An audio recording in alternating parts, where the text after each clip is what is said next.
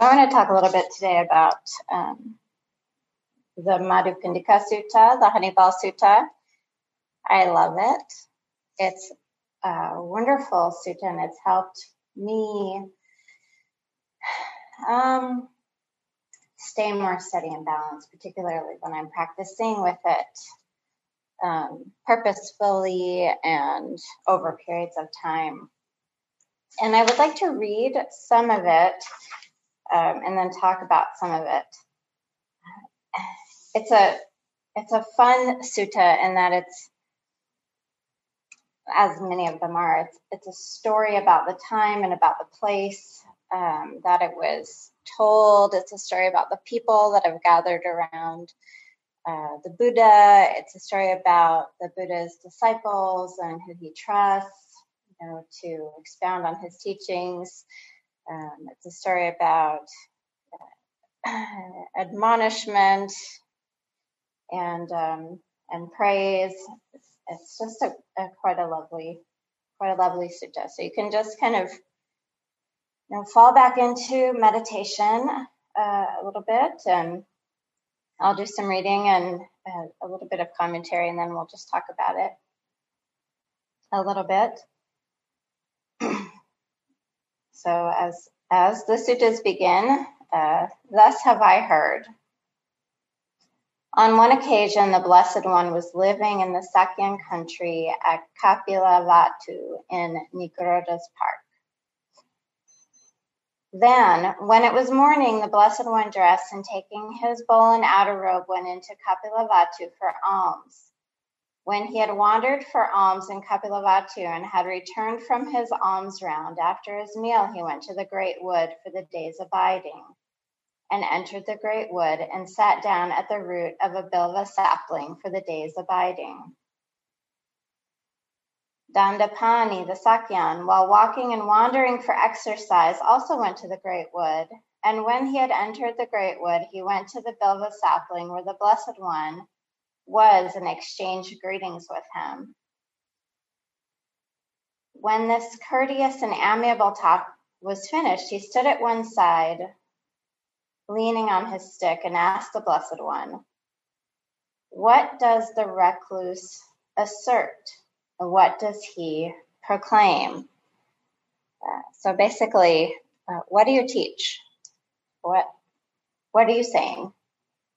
What is your life about? And the Buddha says, "Friend, I assert and proclaim my teaching in such a way that one does not quarrel with anyone in the world, with its gods, its maras, its brahmas, and this generation with its recluses and brahmins, its princes and its people, in such a way that perceptions no more underlie that Brahmin who abides detached from sensual pleasures without perplexity, shorn of worry, free from craving for any kind of being." I don't argue with anyone, and neither should you. When this was said, Dandapani, the Sakyan, shook his head, wagged his tongue, raised his eyebrows until his forehead was puckered in 3 lines. I see some Dandapanis in the room. Then he departed, leaning on his stick. Then, when it was evening, the Blessed One rose from meditation and went to Nigroda's park, where he sat down on a seat made ready for him and told the bhikkhus what had taken place. Then a certain bhikkhu asked the Blessed One, "But, Venerable Sir, how does the Blessed One assert and proclaim his teaching in such a way that he does not quarrel with anyone in the world, with its gods, its maras, its brahmas, and this generation, and in this generation with its recluses and brahmins, its princes and its people?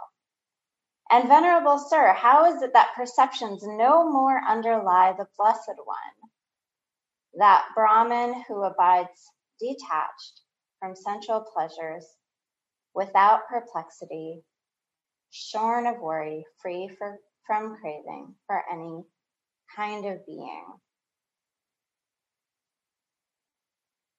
So what do you mean your teachings don't quarrel with anything? How could they not conflict with anything? Everyone who comes through here has his own opinion, his own view. There are teachers all over the world. You know, the Buddha was born into a religious life. He didn't invent it. There was already plenty of, you know, priests and Brahmins and teachers, spiritual leaders. So how could he? How could he be teaching in a way that doesn't quarrel with anything?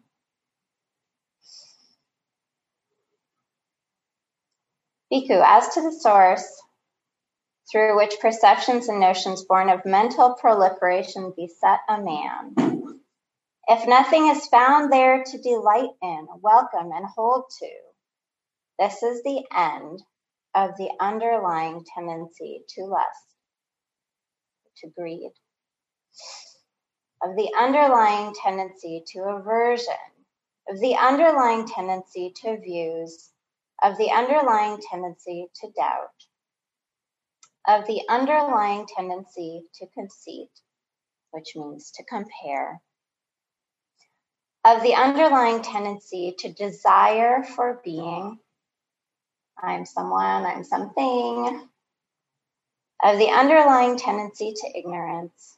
This is the end of resorting to rods and weapons, of quarrels, brawls, disputes, recrimination, malicious words, false speech. Here these evil, unwholesome states cease without remainder.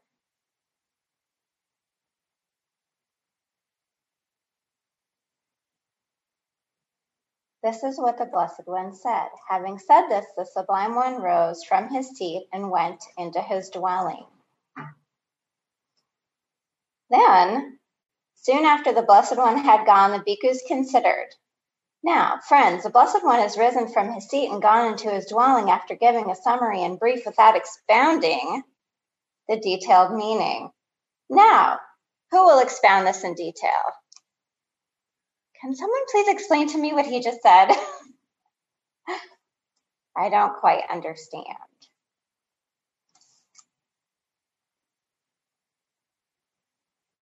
Then they considered, the Venerable Mahakaccana is praised by the teacher and esteemed by his wise companions in the holy life. He is capable of expounding the detailed meaning. Suppose we went to him and asked him the meaning of this. And the bhikkhus went to the Venerable Mahakaccana and exchanged greetings with him. When this courteous and amiable talk was finished, they sat down to one side and told him what had taken place, adding, let the Venerable Mahakaccana expound it to us.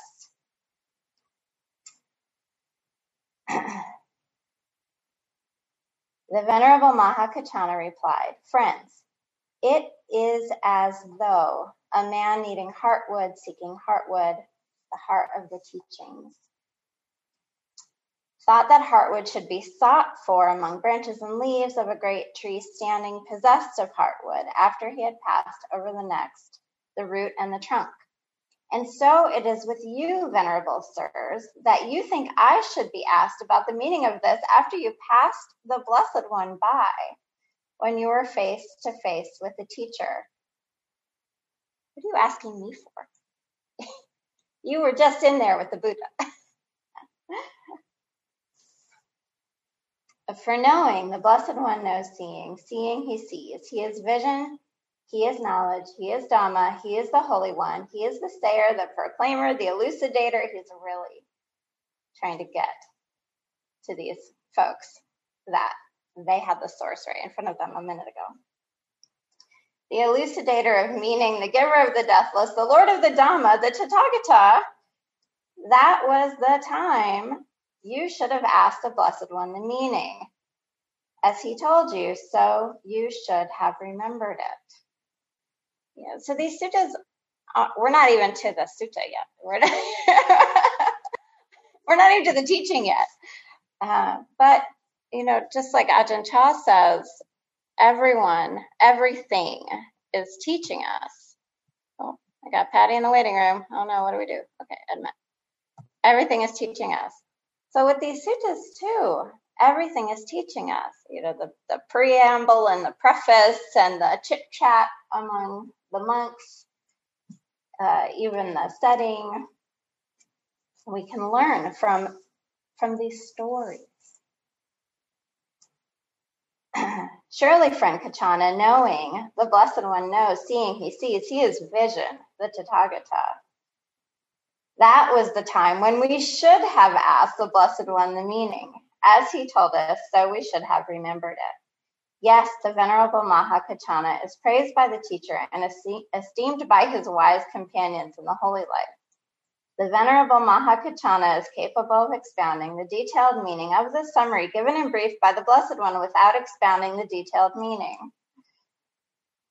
Let the Venerable Mahakachana expound it without finding it troublesome. Please, please, please, please. That's what that is. Yeah, okay, we get it. Please, but please do it anyway. And then Mahakachana says, then listen, friends, and attend closely to what I shall say.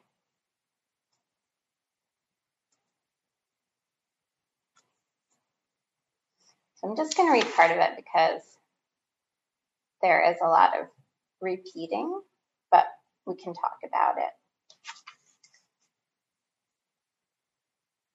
Dependent on the I and forms, I consciousness arises. The meeting of the three is contact. With contact as condition, there is feeling. What one feels, that one perceives. What one perceives, that one thinks about. What one thinks about, that one mentally proliferates. What one has mentally proliferated as the source, perceptions and notions born of mental proliferation beset a man with respect to past, future, and present forms, cognizable through the eye, and the ear, and the nose, and the mouth, all of our senses. So dependent on the eye and the forms, a consciousness arises. So here we are, engaged in this consciousness that's coming in through our senses. We all have senses, and we're all seeing what's in front of us, smelling what's in front of us, hearing what's in front of us. What he's saying is, you know, when that happens, when these three things come in contact, a feeling arises. And in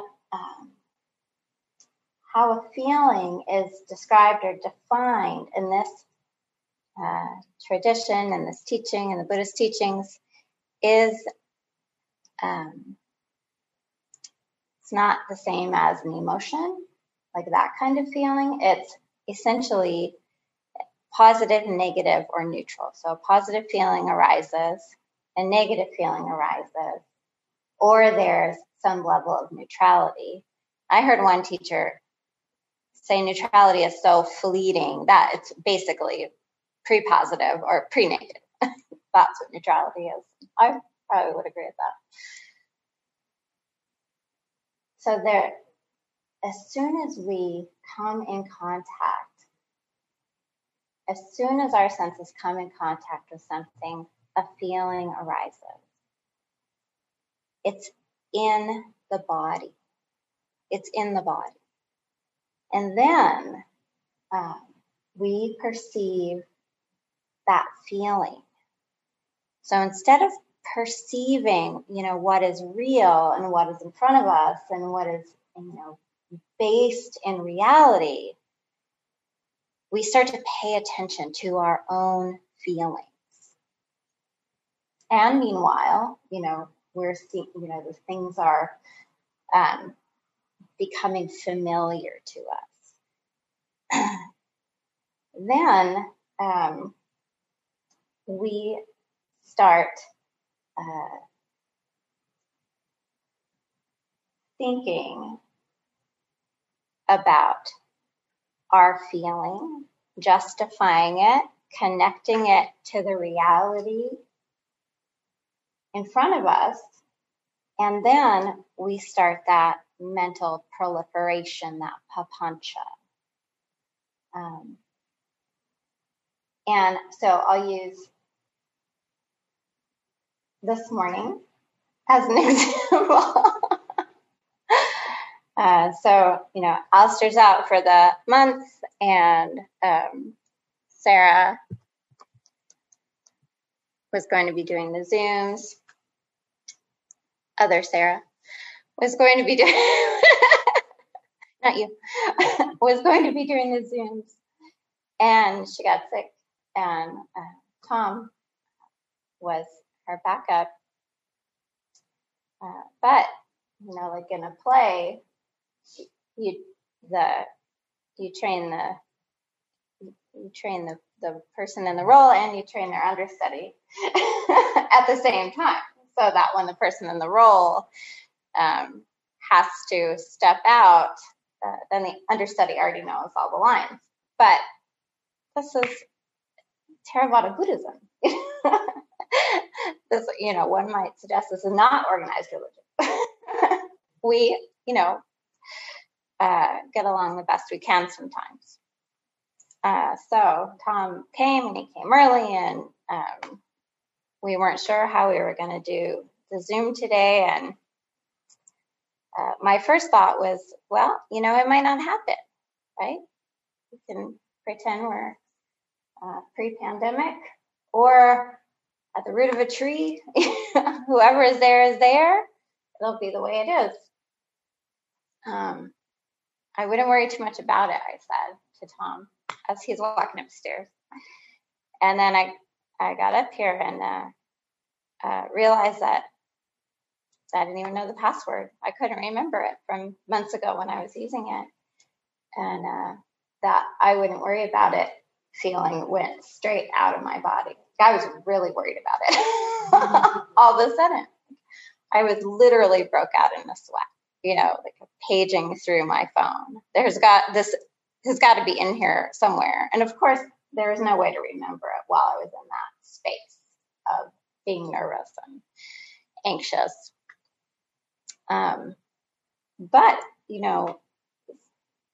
my body gave me that feeling, this negative feeling. So something was happening. I got a negative feeling.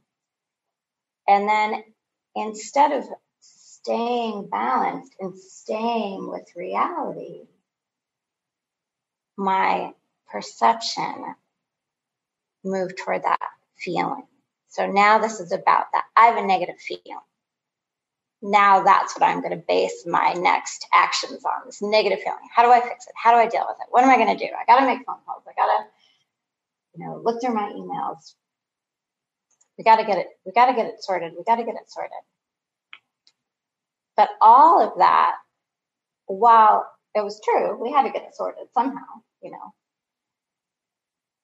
I was coming from a place of, from that initial feeling that came from the sensory contact with, seeing that it wasn't working, and that, we really didn't know how to get it working. I could see the clock sort of ticking, right? Hear people coming in. Consciousness, this sort of consciousness of, oh, this isn't right. This isn't right. Then we think back, don't we, about all the other times it wasn't right. Then we start to think forward, don't we? Like, will it ever be right? Will this ever be an organized religion? We do that really fast, don't we?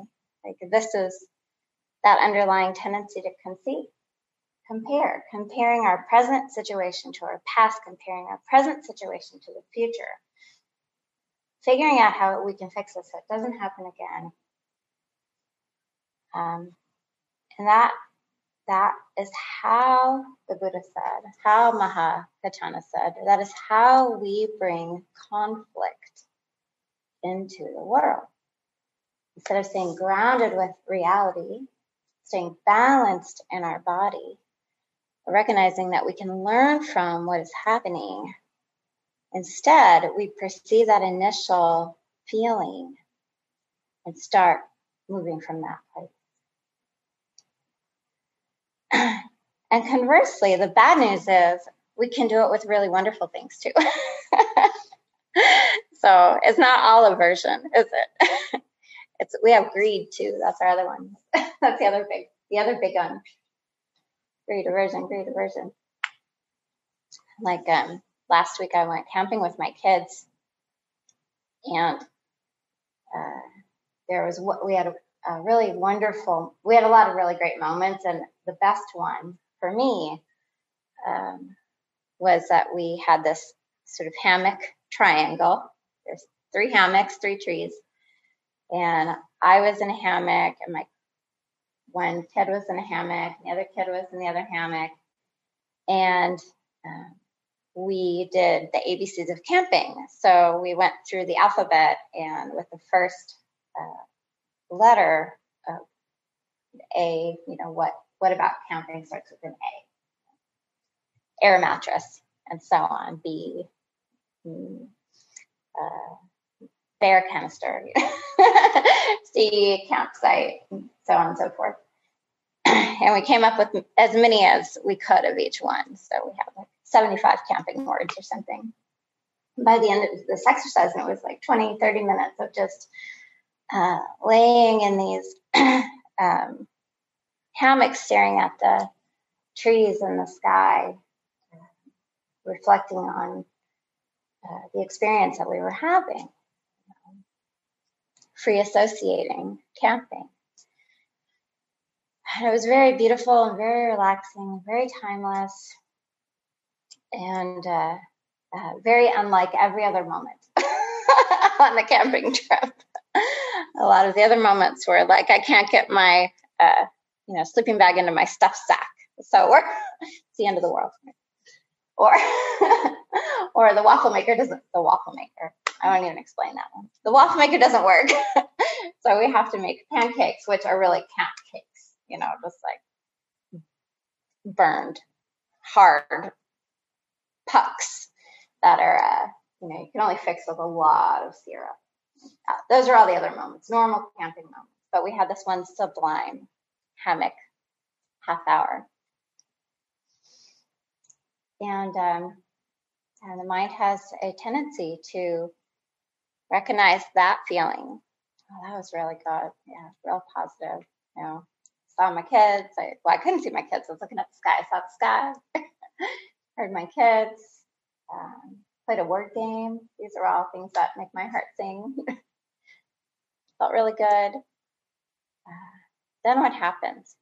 How can I get back to that? What does that mean? How did that work? How can I recreate those conditions? How come it's not always like that? How come we have to cry when our sleeping bags don't end up in our, we can't get them back in our stuff sack? Why can't it always be 3 people looking at the stars, talking about what's wonderful? So we do this with our positive feelings.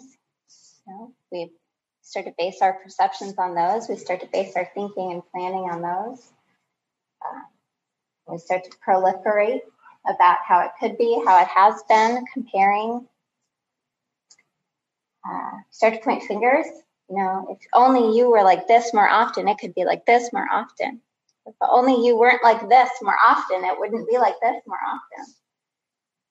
Point fingers here too. But instead, we can learn from it, right? Even the good things we can learn from. Even as we enjoy them, we can learn from them. What are the conditions that created them? Well,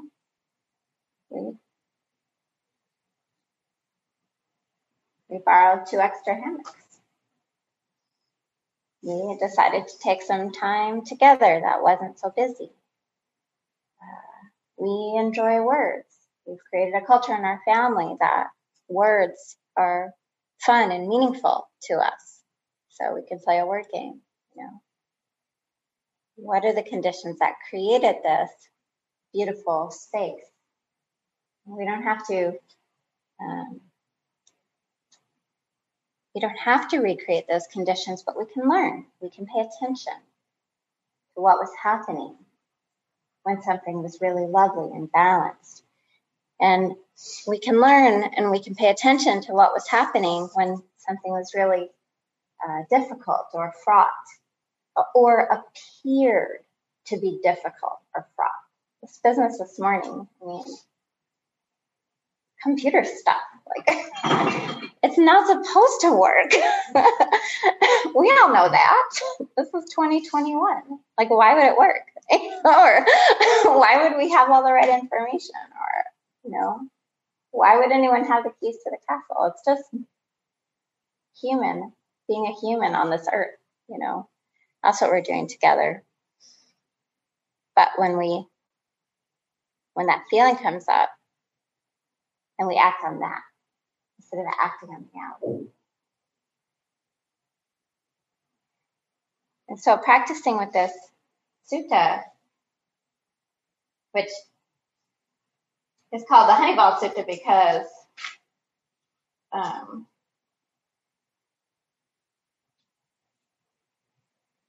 the bhikkhus, having delighted and rejoiced, the Venerable Mahakaccana's words, rose from their seats, went to the Blessed One. After paying homage to him, they sat down at one side and told the Blessed One all that had taken place after he left, adding, "Then, Venerable Sir, we went to the Venerable Mahakaccana and asked him about the meaning. The Venerable Mahakaccana expounded the meaning to us with these terms, statements, and phrases.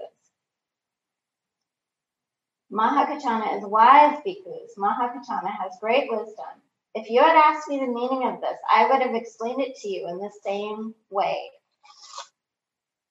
that Mahakaccana had explained it. Such is the meaning of this, and so you should remember it."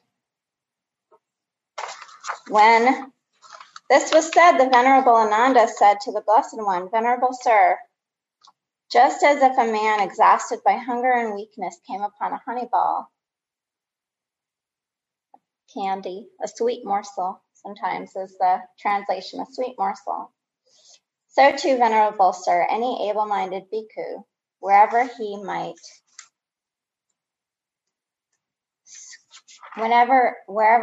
scrutinize with wisdom the meaning of this discourse on the Dhamma, would find satisfaction and confidence of mind. Venerable Sir, what is the name of this discourse on the Dhamma?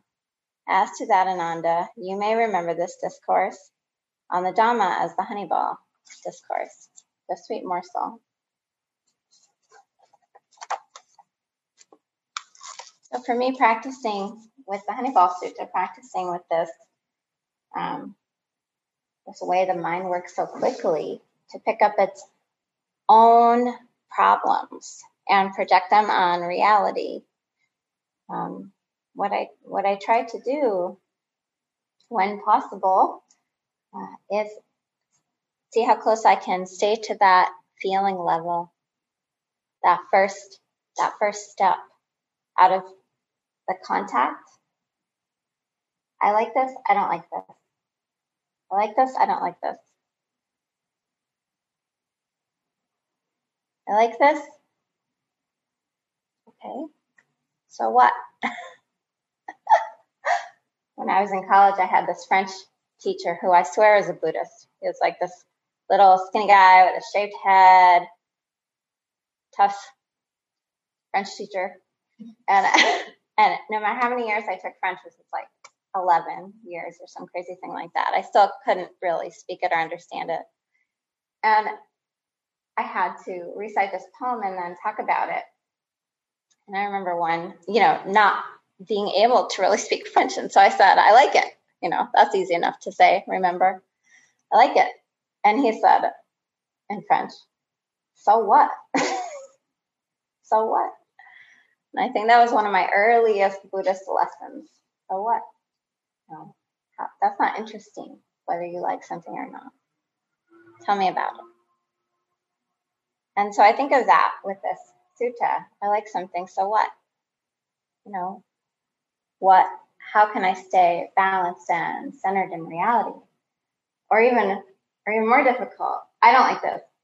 So what? No. Like my kids, they'll ask me what's for dinner. What's for dinner tonight? And I'll say, why does it matter? Why does it matter? You're going to like it or you're not going to like it. What you think of my dinner is none of my business, dear ones. So what?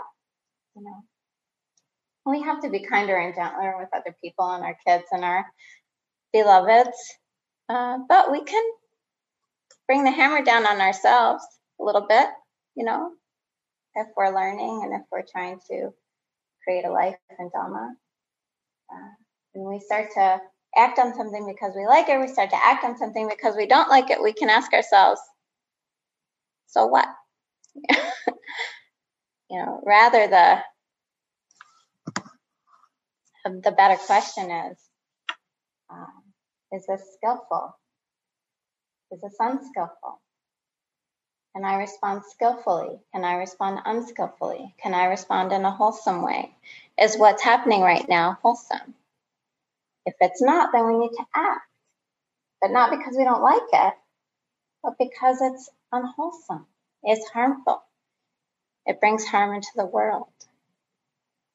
We don't need to trust whether we like something or not, but we can develop our practice so we can recognize what's true and right and wholesome and skillful and beautiful and cultivate that, and recognize what's unwholesome and unskillful and unbeautiful and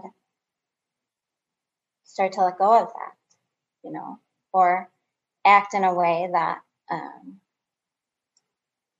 lessens that in the world. And we can do that by really starting to go with our gut. I like it, I don't like it. Stay right there. Okay, now I know I like it, I don't like it. That's good. That's data. My friend says, that's data. It's data. That's data. Now,